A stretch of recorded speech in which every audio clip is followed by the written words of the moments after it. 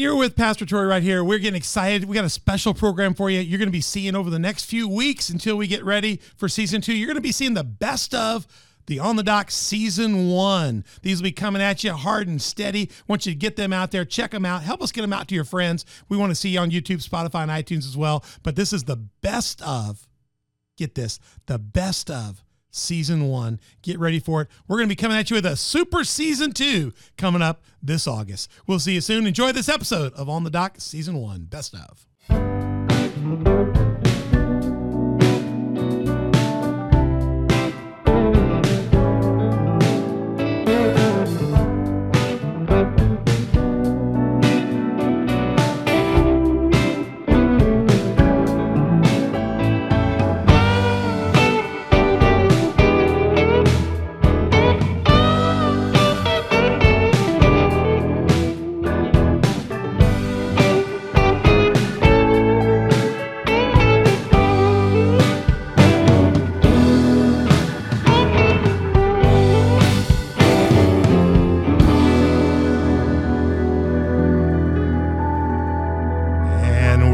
Doc here. We're right here. That's some groovy music there. We're enjoying that right here. We're all got fresh hot tea, hot coffee. We're ready to go here. We're on the dock with Pastor Troy here and the whole On the Dock gang. Again, we're all about conversations. We want to get you off of the dock, out of the shallows and into the deep. We're going to do that. We got a great series coming up for you.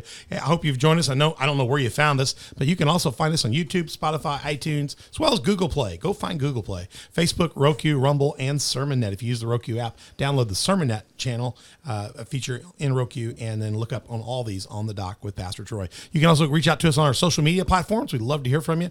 Facebook, Instagram, Twitter, Telegram, and we're now on Getter. So get us on Getter, on all those. Reach out to us. When you find us, subscribe, hit like, notify. Please tell other people what you're finding and share it with other people. We've got some great stuff for you, as well as Patreon. You want to become a partner of ours? We'd love to have you. We have 4 partnership levels. Come check that out and help support what we're doing here. Help us bring good guests on here and different things. You can be a part of the whole movement at On the Dock by being a partner or a sponsor. We'd love to have you as a sponsor. We have 3 tiers for that as well. Download the Patreon app, find us that way, and look up On the Dock, and you can see all those tiers and all the explanations. We'd love to hear from you.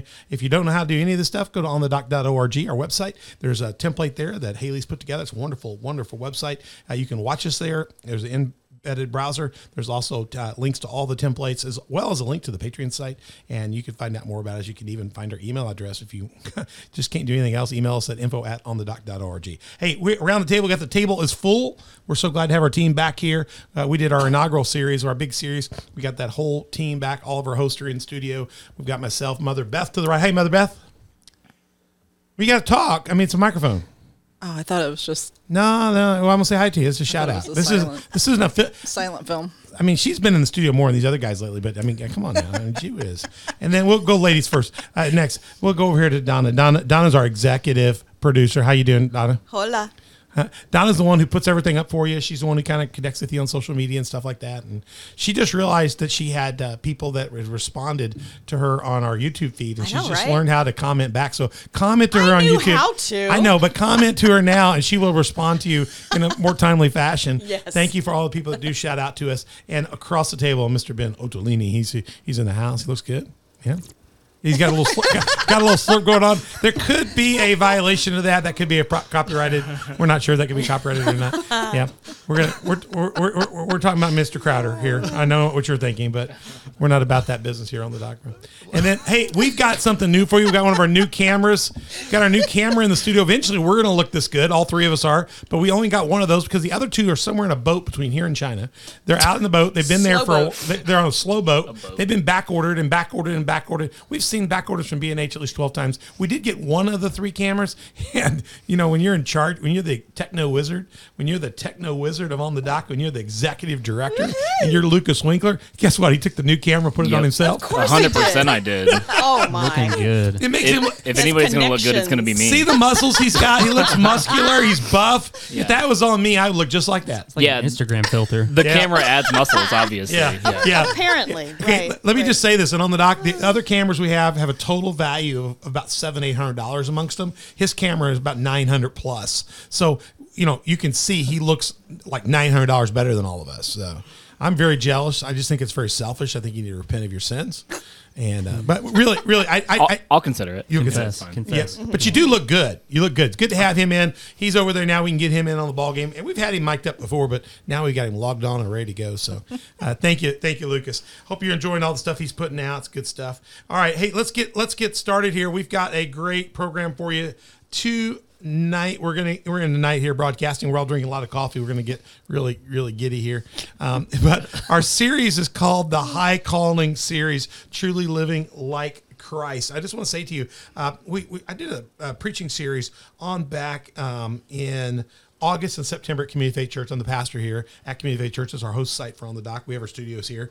And if you want to go back and listen to these full sermons and get into the detail of that, and you want to hear Ben lead incredible worship, maybe Donna leading worship. She's one of our worship leaders as well. And I know she sings in all of them. If you want to go hear that, Lucas back on keyboard or bass somewhere back there. You know, if you want to go see that, go find Community Faith Church. We're on YouTube and on Facebook. We have channels there. And you can go find this series. It's August 15th, pretty much runs through September 19th. You can go back and catch the fuller versions of these. But what we wanted to do was kind of wanted to touch a little pieces of what we talked about at the High Calling. I want to get some of that out and a little bit of teaching. But mostly we want to take that teaching and then let the team here kind of come in and kind of be you, represent you here, have some conversation, thicken it up a little bit, and kind of stretch it out a little bit. And hopefully more of you can kind of figure out how to find that road to get into your high calling. So that's what we're going to be doing tonight. I'm excited about it. We're going to start this series. It's going to be a multi-part series. Let's just see where it goes. We'll have a great time with it. All right, so let's get started. We're going to start with, when we ran the series at Community Faith Church, we ran a bumper with it. A bumper is what we put right in front of our sermons here, kind of breaks from the music, and it gives us a good cut point to, if we're ever just putting out the service. It also gives a chance for the pastor to take another drink of his hot tea, go get something he forgot. It gives us time to move the pulpit. We do all kinds of things in that 48 seconds. It's just amazing what happens. Ben disappears. Lucas jumps in, and then I appear. But the bumpers are good. But I found a bumper for this that I thought was so good because it pulls apart the heart of what we'll be looking at in the High Calling. Philippians 3:7-16 is the core text. And I really like this bumper, and I'm going to play it. And now, for some of you watching on Spotify and iTunes, we're going to treat this a little bit like a baseball game. I'm going to give your color commentary. If you're watching it, you'll see the words come up. But I'm also going to share the phrases as they come up, so you will be sitting in your car and not feel disadvantaged because you're a Spotify, iTunes, or Google Podcast listener. We want you to be just as valuable. All right. And if you want, hey, I hear rumor that Spotify or something's going to do video, right? Eventually, they've already started, but you got to pay for it. It's very expensive. I don't know. No, I think it's only for people who have like a lot of subscribers. Yeah, we don't have enough. So if you will roll down your window as you stop at every red light and stuff and say, subscribe to On the Dock with Pastor Troy. If you will do that, we'll get more, and eventually we could do they'll ask us to do the video, and also just go to Patreon and become a partner, give us some money, and we'll be able maybe to afford it. So we'll see. We'll have to get those better cameras if we get on Spotify. You got to be looking like Lucas. We don't look like we do. They'll never put us on. Okay, so I'm going to run this little bumper for you. Then I'm going to get into the thickness of kind of getting you into the message. And anytime you guys chime in here and get ready to go, we'll have fun with it. All right, Lucas, get ready for a video. Leave my mic hot if you would. This video is going to last a whole 48 seconds. Please don't go to sleep during this video. It's very good. Here it goes. What happens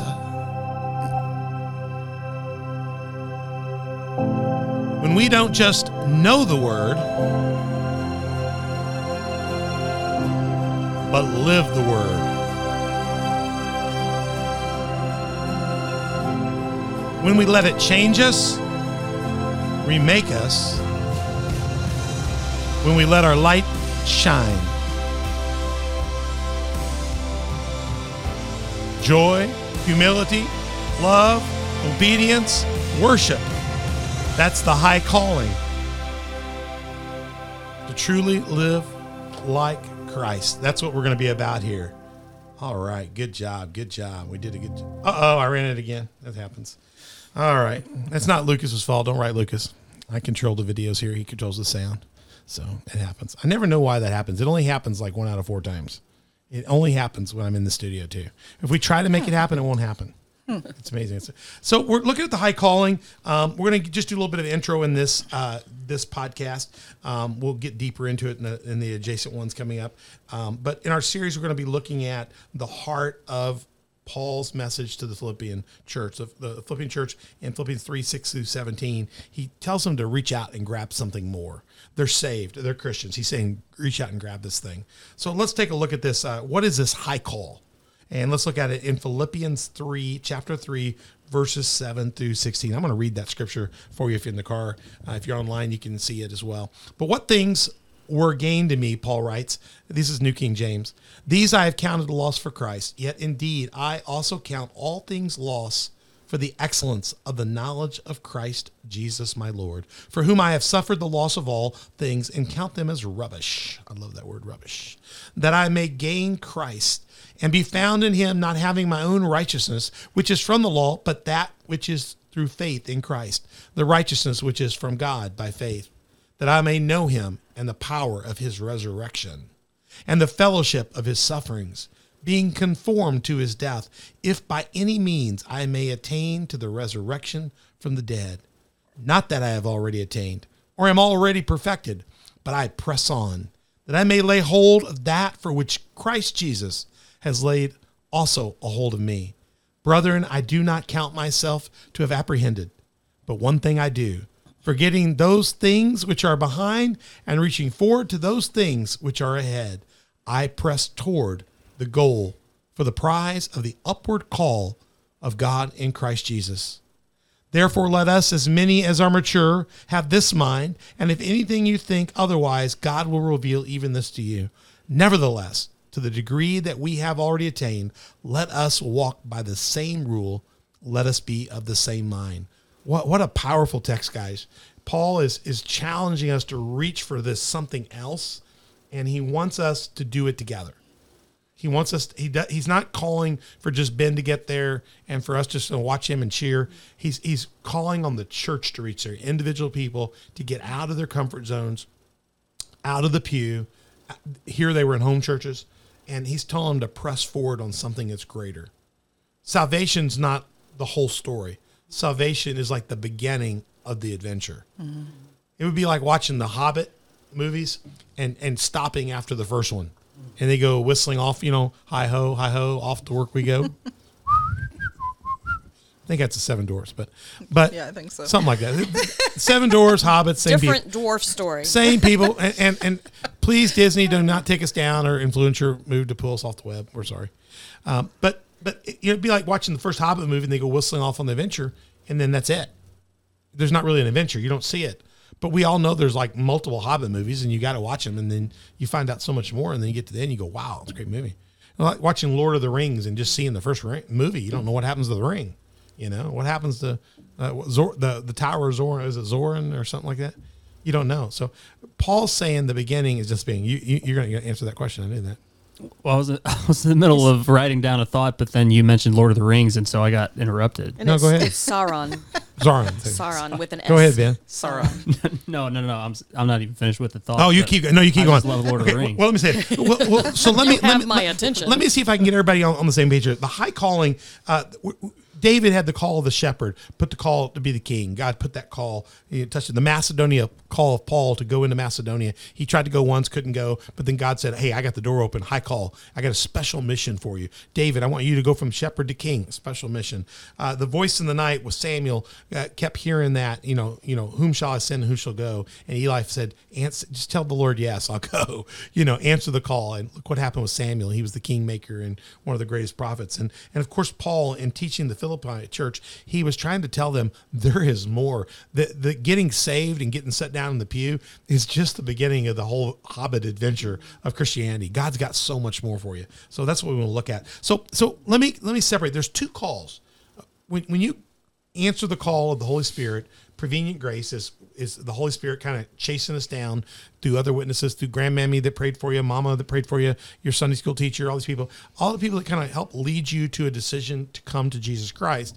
And you make that decision in that moment of justification, and you accept the blood of Christ, and you're forgiven, and you become a child of God. You become a Christian, a part of the family of God. That's your calling moment. You've been called vocationally. You've become a part of the family of God. That's the call. Everybody's called. John 3:16, so clear that God so loved the world, he gave his only begotten Son, that whosoever believeth in him shall not perish but have everlasting life.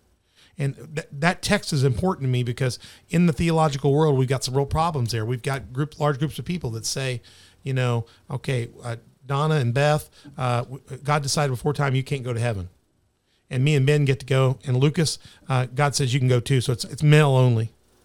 Male only going to heaven. And God decided this before the ages. And no matter what you do, Donna, no matter what you do, Beth, you can't come. Now, the Mormons were smart. They changed that. They said, girls, the men can call you if they want to. So they got a real hustle deal. You know what I mean? The men say, hey, if you're a really good wife, we'll say you can come on in, So that makes people very submissive and very controlling, doesn't it? So let's say the word cult and go from there. And then yes. No, it is. You can say that. Just drop it. Yep. It is. It's not a Christian church, so it's not. Cult just means different than us. There's a lot of things that are cult, so I just hate to tell you, it's not biblical. And so when God says, I love the whole world and forgave his only begotten son, whosoever believes in him, if he really means whosoever, that means actually the choice isn't God's. God gave us the choice. So he, in his wisdom, he gave us the choice. Now people get confused. Well, doesn't God know that, maybe Beth wouldn't become a Christian and go to heaven and Troy would? Well, yeah, God knows. But just because God knows the outcome of the movie doesn't mean he decided how it would happen. Right. He just stands over it all and knows the timelines and knows what happens. Doesn't mean he doesn't influence us and try to send people, but it does mean ultimately that free will decision is ours. So I don't like it when people try to take our free will. The one thing we have free to choose from is who we will worship. Mm-hmm. Yep. And that is ours. God gave that to us. He's not going to take it back from us, I don't think. There'll be a time when that choice is gone, when he comes back and we're time to sail. That decision will be over, and we'll have to live based on what our decisions were. Well, that's the one thing that separates humankind from all other creation and the angels. Right. We have free will. We have free will. Mm-hmm. And there are some faiths today that are very heavy on saying, everything's predestined and all that. I would agree from God's perspective, he can see the destiny of everything, but that doesn't change the fact of how that destiny occurs. I believe that happens in our free agency, and that's because he gave it to us. Yeah, that's important. So the calling is a choice, but I actually believe the high calling is a part of that continued free will, because I don't believe when we become a Christian, we surrender free will either. John Wesley said, you basically are saved each day you get up and put your feet on the ground and decide you're going to walk with Jesus that day. It's a continuing process, and he hopes you grow from justification to sanctification, which is more perfection, all the way to glorification, which is you literally put on the robe of Christ and you're ready to walk right in. Your feet and his feet, just take the footsteps parable, your feet and his feet become such in line that you're walking right in the steps of Jesus. And then that's where this whole series goes. Let me see if I can go back to it. The whole series is called Truly Living Like Christ. So if you're really getting into the calling and to the point that your high calling matches God's call on Jesus and we're doing the work of Jesus, hopefully God looks down and sees his son in us and he says, Ben, I'm not letting you in, but I see my son, Jesus Christ, in you. He's well done. He's in you. He's the password. He's in your life, and he's living there. Enter in with him. So I believe we get in because Jesus is a part of our lives in such a sufficient way that God sees that his son's a part of us. We're in that family. So in the calling, so there's a calling to get saved. Then there's the high calling, and that's what we're going to focus on this series. A lot of people know how to get saved. The problem is the church can get people saved, but the church doesn't seem to be able to change the world a lot right now. Wouldn't you agree? Yeah. And I think it's because we've lost our high call, and we've deactivated some power that we have. And the high calling we talked about here is interesting. It's a word called, the high calling in this text here is anoclasis. Ano is the word for high, which means above the brim. It's like pouring a cup of water and you get a little, if you ever pour a cup of water and it's like almost fuller than the glass, but it doesn't run out, but the water, the temporal pressure of the water beads it over, or like a water drop sitting someplace, that it's above the brim. It may even run over if you did anything to it. That's the ano. The clasis is, it's we accept the calling to be filled and to be running over. We accept the call to be filled by something greater than ourselves. Mm-hmm. So the calling expands us. And what expands in us is the life of Christ in us. Greater is he that is in us than he that is in the world. Make sense? So what we're talking about here is anoclasis, not the calling, but the high calling.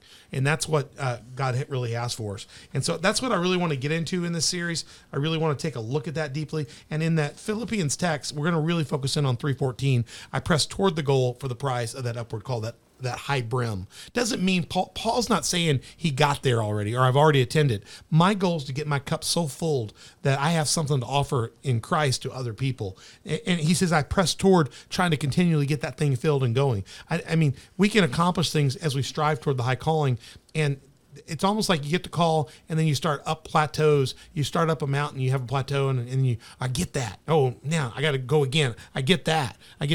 Our whole journey of our life is trying to strive to get to that next level. It's almost like playing Donkey Kong, the old game. You beat this game and you go up the ladder and you're in the next room. Right. You know, God has a different room for you. When you've done faithfulness with small things, he's got the next step with a few more things. Beth's thinking it's like Candy Crush. No, I'm not thinking that. I was thinking it's like the book Hind's Feet on High Places, because God's a shepherd and she's much afraid, and then he keeps taking her higher and higher up the mountains until she gets to the point where she sacrifices her heart to him. I love that. And he changes her name. Well, I think just naturally, if you keep going to the highest place, you are sacrificed. The cost of that will sacrifice you. You will disappear in Christ in you. I mean, my greatest mentors, I see so much of Christ in them. I recognize they still have their own faults. They're still human beings, but you begin to almost say disappear. And we know in the Bible, the Bible says in the Old Testament, Enoch walked with God, and God loved Enoch so much that he just took him. Mm-hmm. He was no more. I don't know if God didn't want him to be defiled any farther by the people around him, or God just loved him so much. He says, just come on up here. I don't want to be without you. Maybe he got to a place where he couldn't. I don't know how to say it. He couldn't live here anymore. He couldn't. Well, because he got beyond this spiritually. He was so close to God. Right.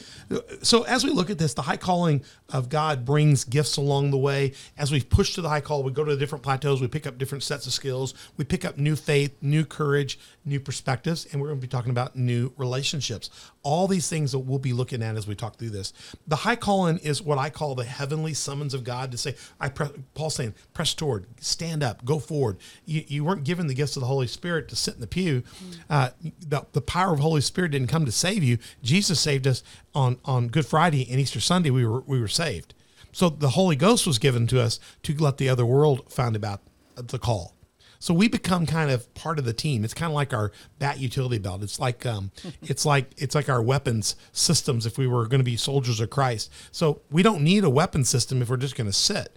But he's given us access to incredible gifts, incredible ability. We can learn ninja skills for Jesus as we go along the journey. It says in Philippians, put it this way. So the heavenly call is a summons to press up. And the Bible speaks literally of us being a chosen generation. Let me give you an example of that. 1 Peter says, there's other versions of ambassadorship too. I think I skipped past the slide there.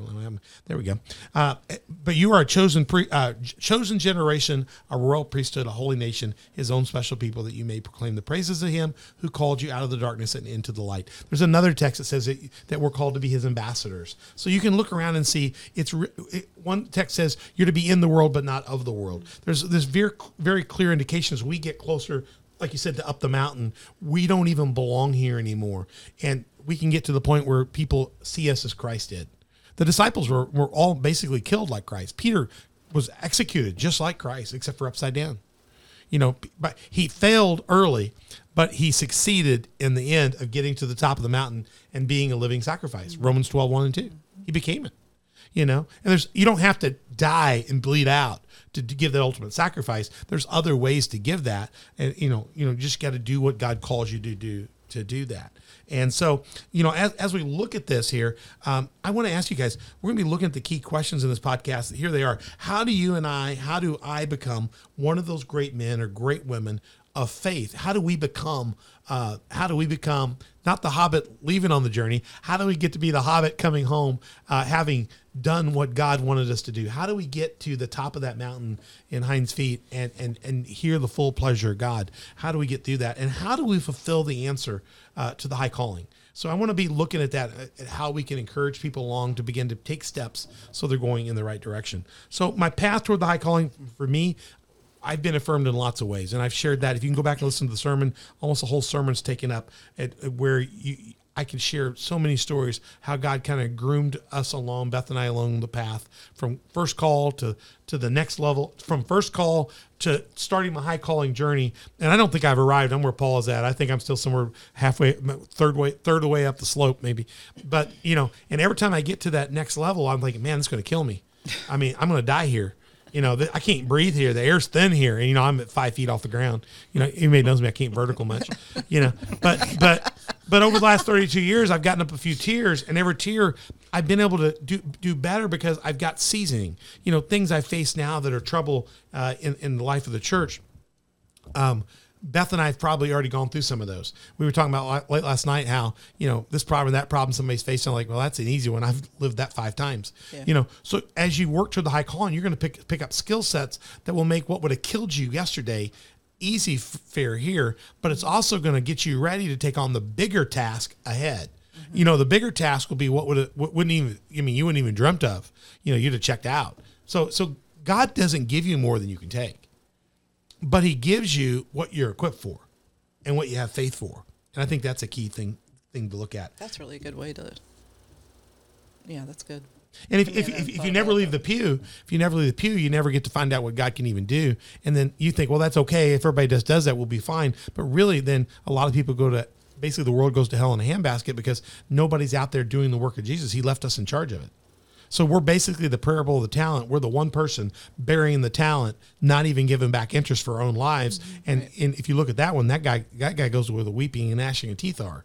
It's the people that had the 2 talents that came back with 4, the 5 that came back with 10, that God said, enter into my reward. So the high calling, you really can't be a Christian and really sit on your gifts. Mm-hmm. I think you can become a Christian and take some time to be discipled a little bit. But we're saved by the blood of your lamb and the word of your testimony. Your word of testimony should start happening immediately, and be growing fast. Well, I think in the modern church, there's so much pressure to count salvations. That's something that is measurable in church services, like an end goal almost. Right, yeah. And then somehow there's been a disconnect with the mentoring and the discipleship that should follow that. It's not a measurable development in a Christian's life, so why even try to develop Christians further? The end goal is the salvation. We just want to, and I think that the way that you pastor stretches us with our talents. You shove us into situations that we're like, oh man, how are we going to get this done? And so you give us opportunities.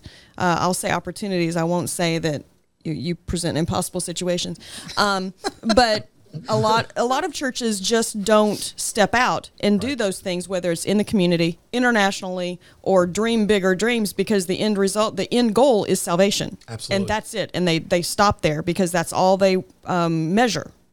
Exactly. And I think the mistake here is like when I was younger, in my day, when you would work out, you'd be working out for football, look all buff and hot and stuff. And I used to work out real hard. I used to be real strong. Like Lucas. I used to be real strong. Like Lucas. I mean, You looked like Lucas. Yeah. I used to look like Lucas. I was bigger than No, Lucas. yeah, he was much bigger than I was much bigger. And did you see him when he was big like that? I was buff. I've seen plenty of pictures. Yeah, he's done plenty of pictures. Man. I mean, there was a day when I squatted 750 pounds, 800 Holy pounds. cats. Yeah. I bench That's a pressed lot. over 400.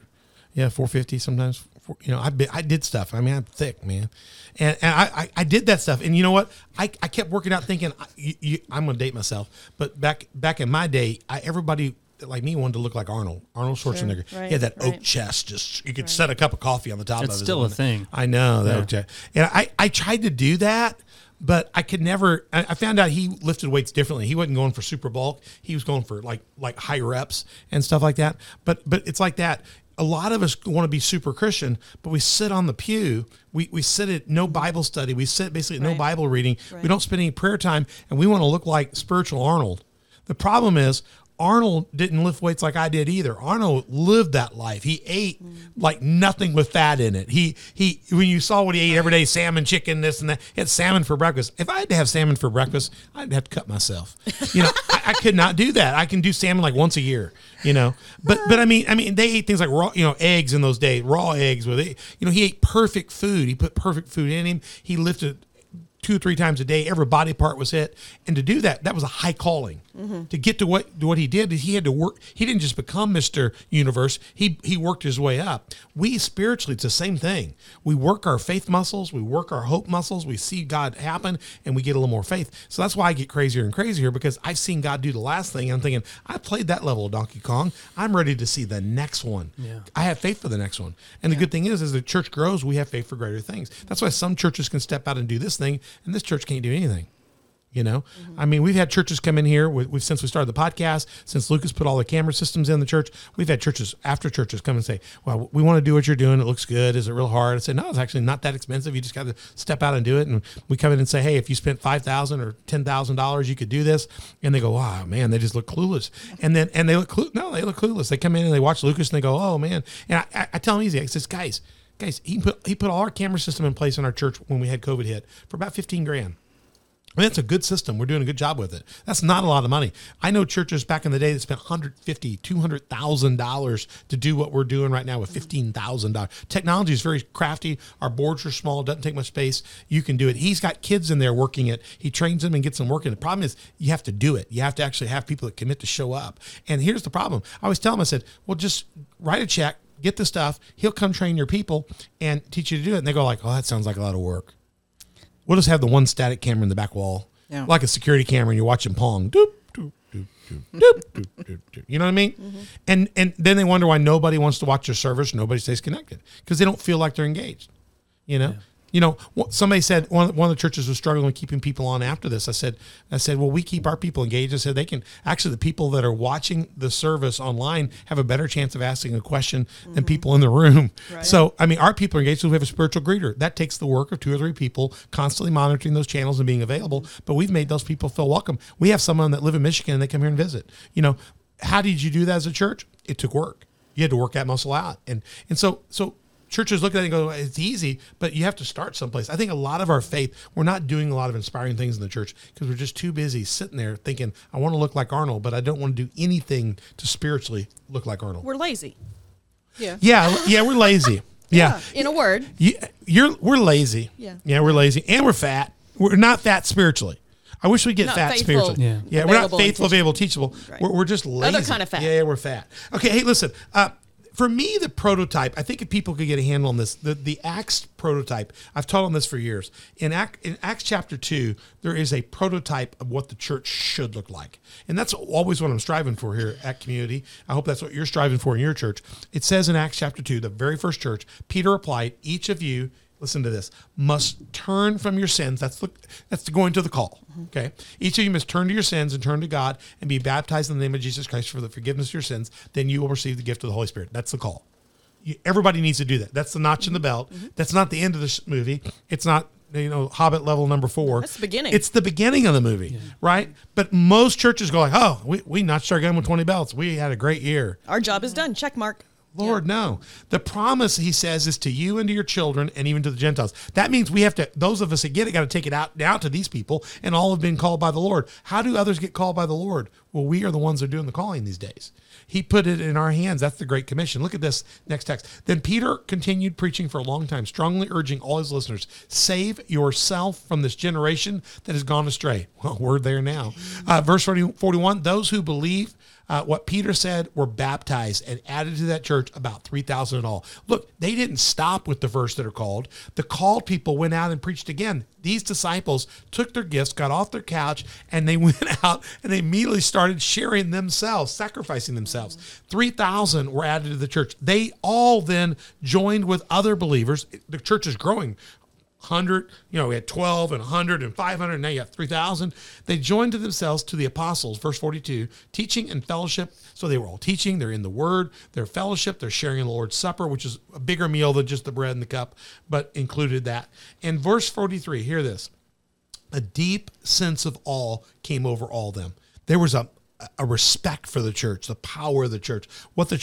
the oak chest of what they could do, you know. Oh no, the church had muscle in those days, and I really believe there was an awe. And the apostles performed miraculous signs. They bench pressed wonders and miracles. You know, these guys were squatting amazing things. And I'm using the parallel of the physical workout with what was happening spiritually. And it says that all believers met together constantly. People wanted to be at church. I wish I'd have put this clip in, but today John Steve sent me. I'll try to get it in the next episode if I can pull it in. John Steve yesterday was out for Wednesday night church, and John's kids, he's had to miss one here and there, and so they've been wanting because they've had this kid sick and that kid sick. You know, get through all the snotty noses, and then he walked in Wednesday night and says, "Guess where we're going? We're going to church." And the kids just do a dance. We're going to church, the little kids. And that just says a lot to Miss Julia and Miss Kara down there. The kids are so excited about wanting to come to church. They did a dance. They did a happy dance and sent it to me. They met together constantly, shared everything. There was a happy dance when church was going on. People wanted to come. They sold their stuff. Okay, they sold their stuff and shared their proceeds with those in need. I have shocked our church recently. Our church has really got a good heart. We made a decision this year to try to help families getting Christian education, and we asked other families to step up and help them if they could. We have met the need of every family that needed support for that. I had some people come to me and say, "Well, what happens if more people come now that want need?" I said, "Well, then is our Lord not able to provide? Does my Father not own a cattle on 1,000 hills? And if more come, won't they also bring the benefit of their gifts and their tithes and that? If more come, can God not take care of more? Is one more going to be too much for him? Is 10 more too much?" I mean, we're not talking about human limitations. We're talking about the creator of heaven and earth. Right. He He can do this. The question is our faith big enough to lift that and get up of it? So some people say, "Well, if you keep doing that, Pastor, you could have 50 people going to school and us having to support them." I said, "So?" Woohoo. Ooh. Yeah, right. We're going to raise up families in the Lord. They're going to be Amen. dedicated to the Lord Jesus Christ and want to give their lives to him passionately. Oh, I think that's what we're supposed to be doing. They shared everything. And I told people radically, I said, maybe you have to make a stand for your faith and you can't do this. And it's a real godly thing. We're not talking about, but a godly decision. If you do that and you lose your job, I asked the whole church, will we support that family? Somebody needs emergency surgery. They have no insurance, no other way to pay it, no family can help. Would we be willing to do what we have to help that child survive, that person? Everybody in our large community said yes. And, you know, we got people, the church, it's radical. People said, "You're crazy doing that." No, I'm not. Verse 45, they met together. They shared everything. But it's not radical. It should just be natural. That's why when people challenge me on it, I'm like, it's in the Acts 2 prototype. It's how the church was built. They sold their possessions, shared the proceeds with those in need. They worshiped together at the temple each day. They met in the homes for the Lord's Supper. They shared their meals with great joy and generosity, all while praising God. They didn't go like, "Oh my God, what if somebody else shows up? Oh my God," and all while praising God, enjoying the goodwill of all the people. And listen, each day the Lord added to the group those that were being saved. More people came to help out. They just had a good deal going on. So when you take this apart in the Acts prototype, you see that they sold and they gave anybody that had need that was part of the Christian community, they shared. I'm not saying they gave them Mercedes, but nobody went hungry. No, if a Christian was killed for being a Christian in the early Bible, and they were, if a Christian was put in jail by the Romans for expressing their faith, then the church stood up and helped them with their food, helped them with their mortgage, helped them with jobs. They took care of the widow and the children and the orphan of the church. Right.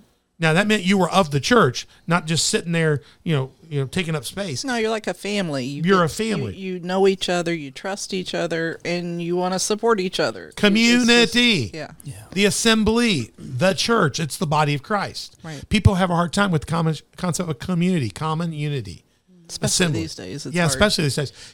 So they sold their stuff. Look here. They worshiped together each day. They met in their homes. They praised God. They enjoyed goodwill. They added to the church, and people were being saved. That is the prototype. That's what the church should look like. Mm-hmm. And when the church looked like that, numbers were being added every day. Mm-hmm. They were notching the guns, and those people were getting out their guns and then going out and leading other people to Christ. Yeah. We are off that. So one brother was being witnessed to by somebody in our church. He's a Christian from another community, and he said, "If I take that stand you're asking me to stand in this educational system, I will lose my job." And the person said, "Then lose your job. Your church should take care of you." He laughed and said, "My church would never do such a thing." And the person from our church said, "Our church would. You're going to the wrong church." Now he said, "That's crazy." It's not crazy. It's Acts chapter 2. It's radical. It's radical. It's not crazy. It's radical faith. It's high calling stuff. It's not the call stuff. The call stuff says sit in the pew, behave yourself, do what you're told. Pharisees and Sadducees will run things. The high priest got this thing. Don't cause problem. When you cause a problem, your name's Jesus, we crucify you. As I say, we know what Jesus thought about the Pharisees. And they Sadducees. crucified him over it. But guess what?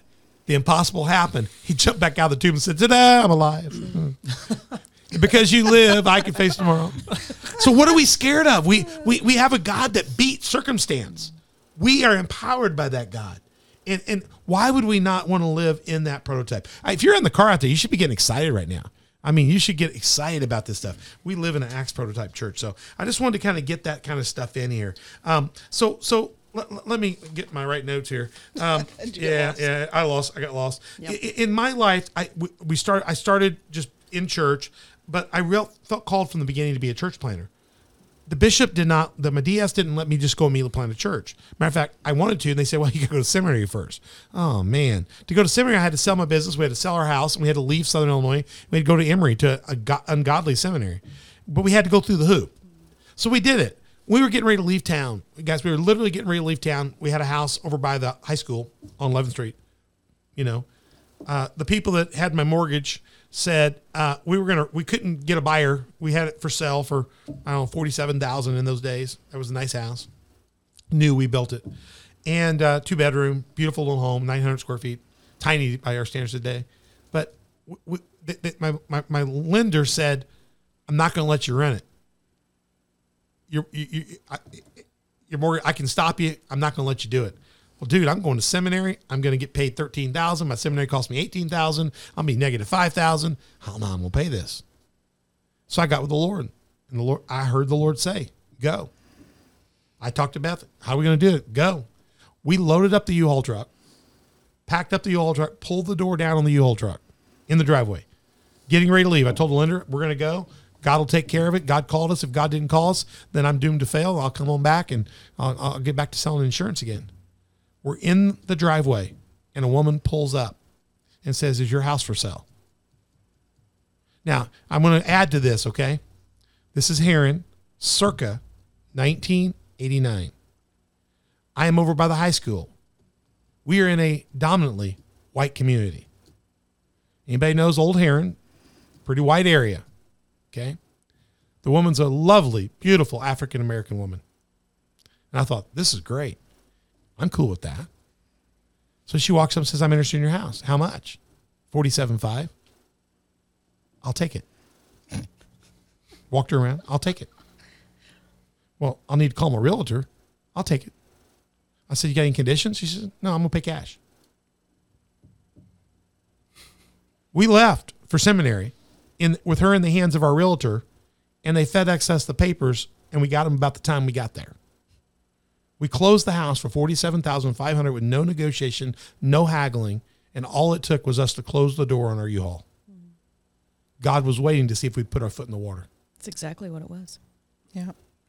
That's kind of how our journey started. I mean, I think that's one of God's favorite ways to test people, because we know so many people that have had to do similar things. And we stayed friends with the lady for years and years and years. God bless them. I mean, when I told the realtor, the realtor said, "Man, God's got his hand on you. Cash, you didn't haggle. No conditions, no inspection, nothing." Isn't that amazing? Wow. Oh, yeah. But God's wowed us like that. It's like that's the first plateau, and you go, "Oh, we made it to seminary." Then we had to make our way through seminary, and that was tough, and we about died multiple times there. But but we made it through. did not. And we came back, and they wouldn't put me in a new church. I had to go to an old church. But the pastor had a heart for new churches, so they had the conference had no vision for new churches. So they put us in an old church, and the pastor, who had a heart for what I wanted to do, said, "I'll tell you what I'll do. I'll give you everybody under 40. A guy named Bruce Owens said, "You have everybody under 40, and they'll give you a chance to be a new church start plant. You do everything. You marry, bury, baptize, take everybody under 40." We took in over 150 something people in 1 year. We took in so many people in the year that people said, "Well, you need to be our pastor. He's not even doing anything." I said, "Yes, he is. He goes to the treasury meeting. He writes the checks. I didn't have to attend any junk. We started a children's church. We started a youth ministry. We started a couple home groups, young adult groups. We were taking in new people every week. I mean, it was ridiculous. The church grew so fast. Finally, the DS said, "We got to get him his own church." And so they let me go to Highland to start a new church so I could get out of this guy's way. The Lord blessed us because we went where he was. We were faithful. We just dug in. And so God opened doors. God opened doors and opened doors and opened doors. We went to plant the church. Then we went to Waterloo and planted a church. And then next thing you know, we're in Pawnee, and I wanted to go do an international church. Big faith. We raised $30,000, went overseas, did the crusade. God moved over there in miraculous ways. I've told those stories many times. We came back to tell the story of how we had successfully as a family planted a church in 30 days. And we did that because I wanted to do other international churches. But the Lord told me, you've got to do one yourself before you have the credibility to take other people. We didn't want to take other people overseas like we do right now to Liberia or Thailand. I didn't feel like anybody should follow me in a place I hadn't already gone. I'd gone with Fred on his ministry, but I'd never led my own. So I took my own family and sacrificed them for 30 days, $30,000, and we came back very successful. In the service I'm at where we're presenting the report to our church, Pei Cooper Mundolo was sitting as a guest. He stood up at the end of my presentation and said, would you come to Africa and start 3 of these? And it opened the door to what God had put on my heart to do international church planting. I just had to go through the Donkey Kong. Mm-hmm. And then it's like there. You know what I'm saying? And then that led to Thailand, You were bench pressing. You're bench pressing. Working up your stamina. Let's put another plate. God says, hey, so when he stood up and said, I'd like you to come to Africa and do it. You will not have to speak Spanish. That's what he said when he stood up. You can do it in English. It was true they could do it in English, but they also speak tribal language. Yeah. So I think the Spanish was easier than the African. Because I don't understand. I have better time understanding the Spanish than I do some of the Liberian. It's tough sometimes. It's got a lot of brogue in it, Hey, man, how you be doing? Man, are you okay? They drop a lot of vowels and a lot of important things out. But listen, we did that. When we came back from that, I took Dr. Parks, and over time we got to be friends. Next thing you know, his son's marrying a girl in Thailand, and we're over in Thailand doing a wedding. And next thing you know, we're planting churches in Thailand. Got 26 pastors now waiting for me to get back there so we can plant churches in the rest of parts of Thailand. And you were doing your reps. Doing your reps, and they put another plate on. Mm-hmm. At the same time, God gave me a bigger church, a different church, a church that had a heart for this. I didn't have the church to do it when I was at Pawnee. Now I have the church to do it, and we've got partners now throughout the community to do it. The lift doesn't seem as crazy now. Mm-hmm. Now it would be like almost boring to go back and do what we did originally. I just had to think about God saying you need to load the U-Haul and then see what happens is not even a challenge to me anymore. I put stuff in the box as soon as he tells me to now. I don't even need him to bring the 47,000. I'll just take off and know it'll be there because he's never hung me out. Maybe it doesn't come the way I think or the way I need it, but he always shows up. Mm-hmm. How has that happened in y'all's life? How have you seen the high call push you along? Man, should I go? Yeah, go ahead. I don't know. I mean, there's been moving down to Marion, it was like, in the church, it seemed like it was one disaster after another at different churches I wound up at. And I was, when I was 16, 17 years old, I was caught in the middle of this crazy, stupid church split that I don't need to get into the details on, but I feel like most people probably would have just walked away from the church being 17 and caught in the middle of something like that. For some reason I didn't. I mean, I still had my struggles and whatever, but anyways, throughout all of that and trying my best to remain faithful and going through just multiple more instances kind of like that, not the same. Again, I'm being vague, but it would take 4 hours. So, yeah. But yeah, then when it came to moving down here, and it was just like, we wanted to move down here, but there wasn't really we knew we felt connected and we felt called. And long story short, when it came down to it, the stars just kind of aligned, and my job had enough business in the area for me to justify, them to justify me moving down here, keeping my job. And there was position opened up at the church simultaneously, and it was just and we're sitting in the desert, okay, Lord, what are we supposed to do right now? We're just in limbo, and in His timing, it was boom, everything just happened at once. Yeah, everything fell into place. And that's not so much me necessarily just stepping out in faith and closing the door on the truck right. before it was more so just waiting.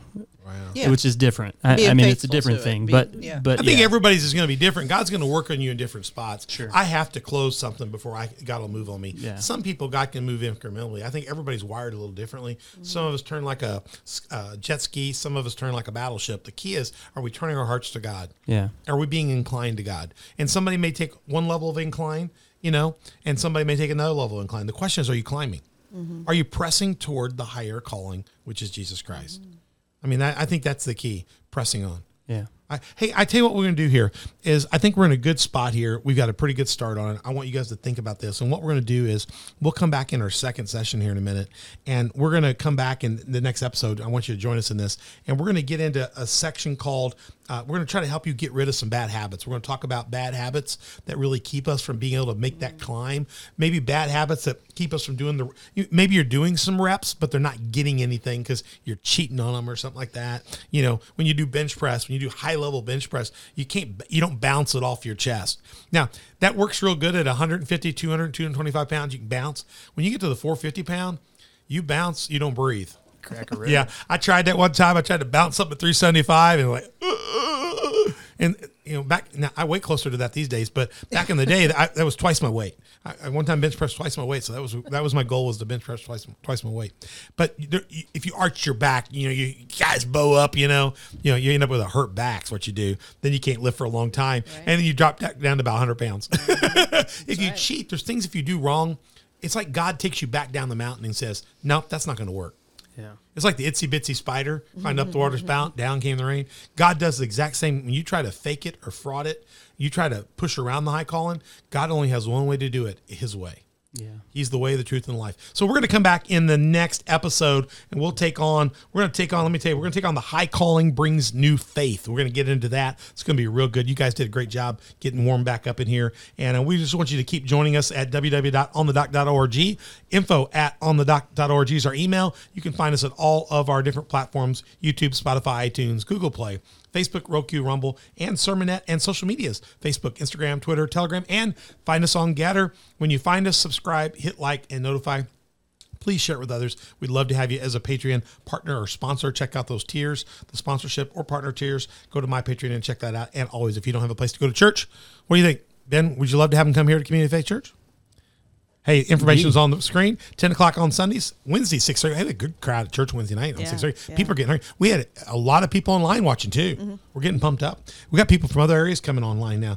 Join us at coftv.com to find our church online. You can also find us on platforms at Facebook and at YouTube.